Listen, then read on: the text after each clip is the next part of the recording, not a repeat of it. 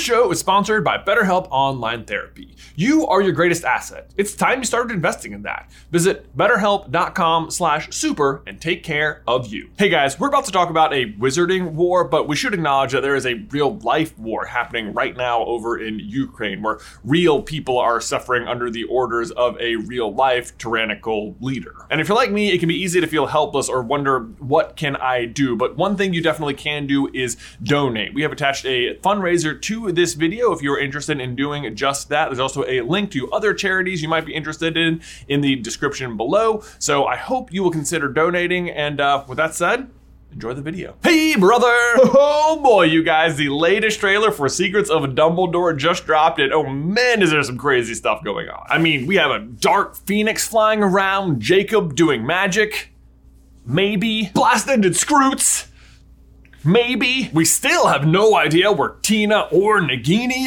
is. And unless I missed my mark, is this a Mirrorverse in Harry Potter? Like, what is going on? This is so strange. Maybe.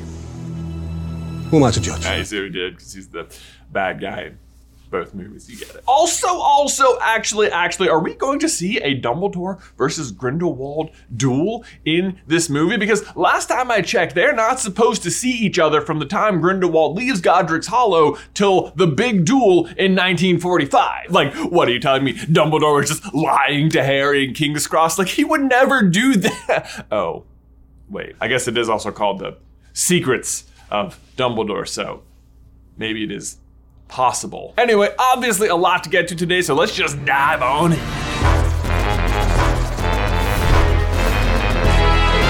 Hey, brother!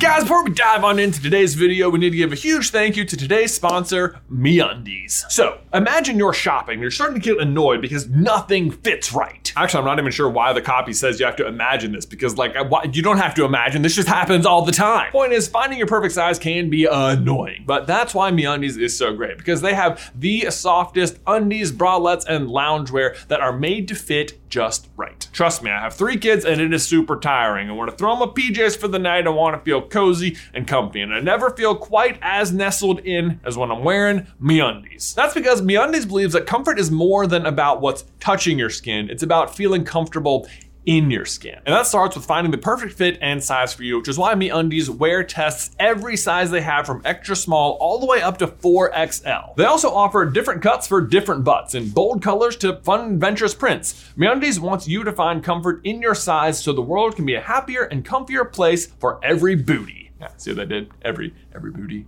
Everybody. Plus, to make sure you're happy with your product, MeUndies lets you return anything for a full refund up to 45 days after you purchased it. And they have a great offer for our viewers. For first-time purchasers, you get 15% off and free shipping right to your door. Just go to MeUndies.com/theories to get 15% off, free shipping, and a 100% satisfaction guarantee. One more time, that's MeUndies.com/theories. Link is in the description down below. Okay, so the trailer opens up actually with a shot of old Dumbledore and a quote saying, "Memory is everything. Without it, we are blind. Without it, we leave the fate of our world to chance." Basically what he's saying is we must learn from our history or we are bound to make the same mistakes. But I do think there are a few more practical plot applications for this quote as well. Specifically because we actually see later in the trailer Grindelwald pulling a memory out of Yusuf right here. And the big question, of course, is what memory is he pulling out of him? What is Grindelwald about to learn? And personally, we here at SCB think that this is going to be the memory of Yusuf learning about the baby swap, because we don't think Grindelwald actually knows about that. So few people were in the room when Leda revealed all this information, and then Leda promptly died. And this would be a huge detail for Grindelwald to learn, because it would mean that his assumption that Credence was Aurelius Dumbledore was wrong, and that the actual Aurelius Dumbledore drowned. Consequently, that would also mean that Corvus Lestrange and Aurelius Dumbledore were somehow the same baby, but we have entire videos dedicated to that if you want to check the card. Now, yes, it is true, Credence was there for this reveal as well, and he could have told Grindelwald this information, but I don't think he did. Credence's newfound identity seems to be part of what's making Grindelwald so accepting of him, and Credence is someone who has never felt accepted anywhere in his entire life, so I'm not thinking he's going to be so quick to pull the rug out from under himself. Plus, then later in the trailer, we actually see Grindelwald attack Credence for some reason. Possibly he actually learns the truth? Guess we'll see. Now, the other effect of Grindelwald pulling that memory out of Yusuf could be turning Yusuf to Grindelwald's side, because we do see him standing right here with the rest of Grindelwald's forces, which is odd because he ended Crimes of Grindelwald saving Paris with Newt and company. But what if in removing whatever memory Grindelwald is taking from him, Yusuf forgets why he's fighting Grindelwald? Because we know when Harry was taking occlumency with Snape, Snape was removing memories from his head so that Harry wouldn't accidentally see them if he managed to break into Snape's mind, which I low-key love because it means Snape secretly thinks Harry was actually capable of doing that. But the point is, this suggests that the memories literally leave your head, so I guess until you put them back, you would forget them.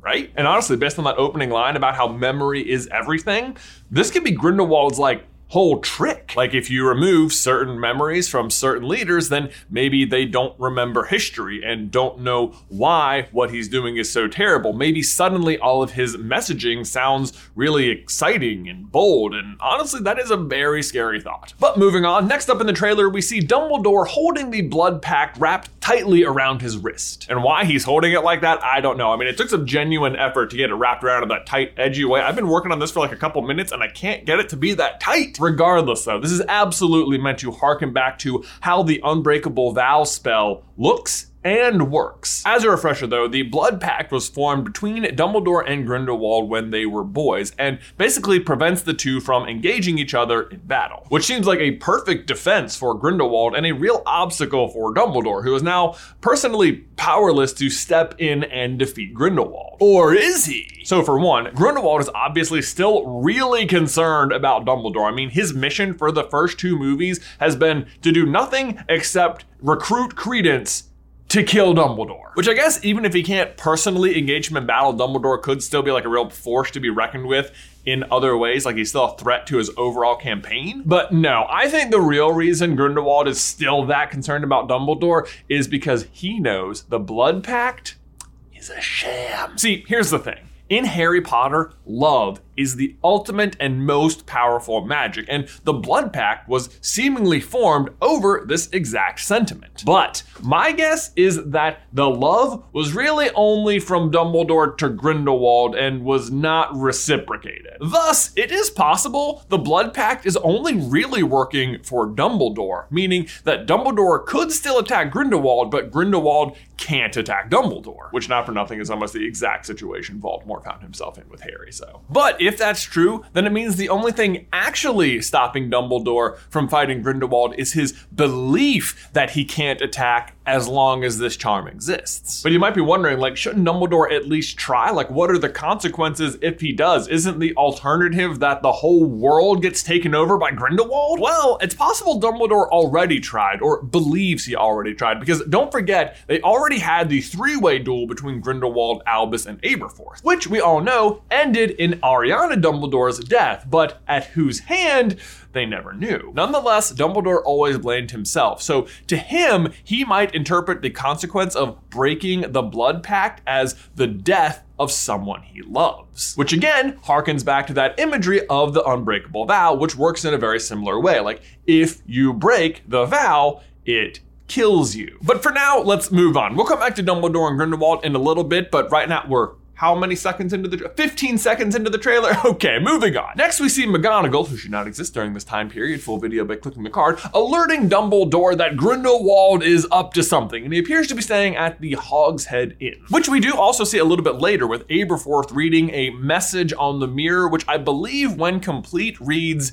"Do you know what it's like?" And it's hard to say who might be sending him this message, but possibly Credence, do you know what it's like being his brother or living in his shadow? But hey, speaking of Credence and mirrors, Huh? You like that segue? We next get a shot of Credence and his brand new Phoenix, who is looking quite dreadful, I have to say. Like, if you ask me, he is moments away from a burning day. Credence himself, though, is looking as powerful as he ever has. He has the Obscurus completely under control, and we see him tear through what looks like a very impressive barrier made by Newt with just little to no effort. And actually, the way he's doing this reminds me a lot of how Voldemort blasts through the barrier at Hogwarts in Deathly Hallows, which I think is supposed to make you realize how powerful Credence is. That said, though, he still doesn't seem quite up to the task of taking on Dumbledore one-on-one. We get a few glimpses of their upcoming duel in the trailer, and while Credence is unleashing some crazy power, there is no doubt that it looks like Dumbledore is going to be the victor. But let's take a closer look at their fight. Because if you look right here, you can see that all of the signs in the background are actually reversed, which the first time I looked at this, I thought, oh, maybe this was just like a decision they made for the trailer, like maybe it all just flowed better if Credence appeared on this side of the screen. But alas, earwax, I do not think that is the case. I think they're actually in some kind of mirrorverse. I don't even have to think it. I mean, a few scenes later, you can see the camera rotate them out of the upside down, I guess, and back into the real world. Whew, the upside down. That's the crossover we never knew we needed, right? Harry Potter and Stranger Things. It turns out 11 was a witch the whole time. That was awesome. It was awesome. Anyway, couple of big things. First of all, what is this Mirrorverse place? My immediate guess is that it's somewhere Dumbledore can take them so that they can fight without actually damaging or hurting people in the real world. So it's very similar to the Mirrorverse in Doctor Strange. Which, like, if he can do this, it feels like it should have come up maybe before now in the Harry Potter books, but like, okay, I'll let it slide. But what's really crazy is look what Dumbledore is using to take them back to the real world. This is not his wand emanating all that light. It is actually the Deluminator. Like, what? Like, just add that to its list of really weird powers. Like, it can turn out the lights, take you back to people you love by creating an orb of light that enters your heart, and can take you to the Mirrorverse. And like, I really am not sure how this is working. Like, the light does seem to be exploding out of it. Like, maybe the light it collects has memories of what it was cast upon initially, and Dumbledore can release that light to create a physical space of what the light remembers. I don't know, your guess is as good as mine, but I cannot wait to find out. Next, we see Grindelwald officially declare war on the Muggles, which is met with tremendous support from his followers, who celebrate by shooting his symbol up into the air in bright green light, which does sound very familiar. I mean, come on, Voldemort. What are you telling me? You stole that from Grindelwald? What are you're nothing but a copycat. You're a copycat villain. You even took his wand. Speaking of wands, though, we then cut to Jacob, who's being recruited by Eulalie Hicks to rejoin the fight. You do know I'm a witch, right? And honestly, Jacob doesn't seem that interested in joining. Until Dumbledore asked that I give you something, Jacob. And can I just say, I love how happy Newt is for his friend in this scene. Like, oh. But also, it is curious to me that Jacob even needs recruiting. Like, why did he leave the cause to begin with? And why does Dumbledore think Jacob specifically is needed to defeat Grindelwald? And I think the answer to both questions is Queenie. As the Legilimens, she is a tremendous asset to Grindelwald, but I think Dumbledore knows she still loves Jacob, and that is her weakness. Or I'm sure he sees it more of a strength. Either way, I think that's why he specifically needs Jacob to help him out. Because don't forget, the reason Queenie joins Grindelwald to begin with is because she loves Jacob, and she thinks that under his new regime, they'll be able to be together. Ironically, her joining is also what drives them apart, so it's not super good logic, but here we are. The reason they can't be together right now, though, is because Jacob is a Muggle. So what if they were able to convince Queenie that he's not? Because then they could just be together right now, and maybe you don't have to fight with Grindelwald, right? Right?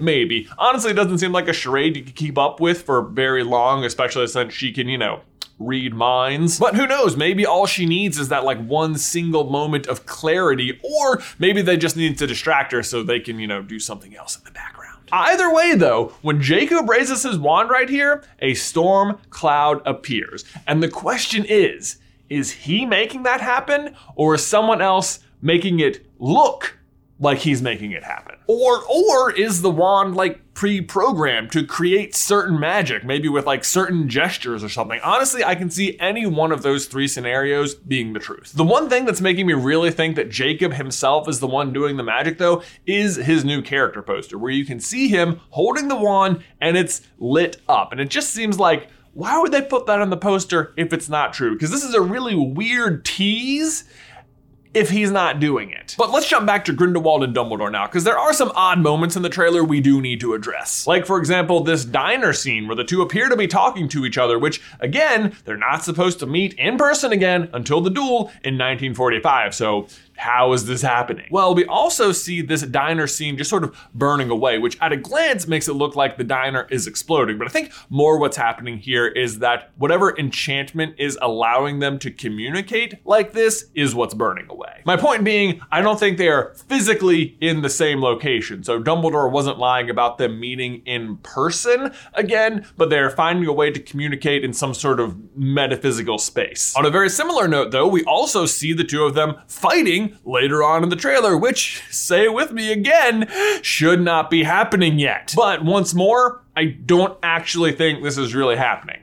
At least yet. Because if you look in the background here, it has that sort of like white glow, ethereal look to it. So I think what's happening here is that Grindelwald, who is a seer, don't forget, is having a vision of the fight to come. Which if he sees this coming, he knows that Dumbledore is going to find a way around the Blood Pact, or that he'll realize the Blood Pact isn't working. But like, don't get me wrong, I am all for a Grindelwald versus Dumbledore fight. That sounds awesome. But if that does happen in this movie, then it means Dumbledore lied to Harry in King's Cross. And I just don't want that to be true. But anyway, we're now 5 pages into the script, so maybe we should talk about the main character for a second. Newt! Specifically, what on earth monster is this that is in whatever prison him and Theseus are in?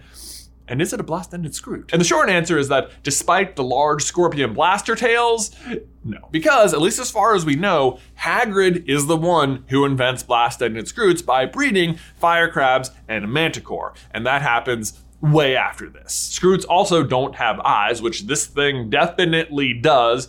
Although, I will admit, there is some wiggle room, I suppose, for creative liberties. Because here's the thing. As I've said a few times, this story should wrap up in the year 1945, which means before the end of this story, Tom Riddle will have attended Hogwarts and opened the Chamber of Secrets. Which also then means that Hagrid should appear before the end of the story and should get Aragog, because that's what Tom Riddle frames him for. So, the question is, who gives Hagrid Aragog? Like, how does a third-year half-giant come across an acromantula and successfully smuggle it into the castle? Let me just say, I super-duper hope the answer to that question is Newt. I mean, they kind of serve the same role in Dumbledore's life. Like, Newt's obviously a way better wizard, but they are both super skilled with magical beasts and both have tremendous trust placed upon them by Dumbledore. So hopefully Newt is the one to give Hagrid Aragog, and maybe they exchange some notes about the crazy monsters they've seen,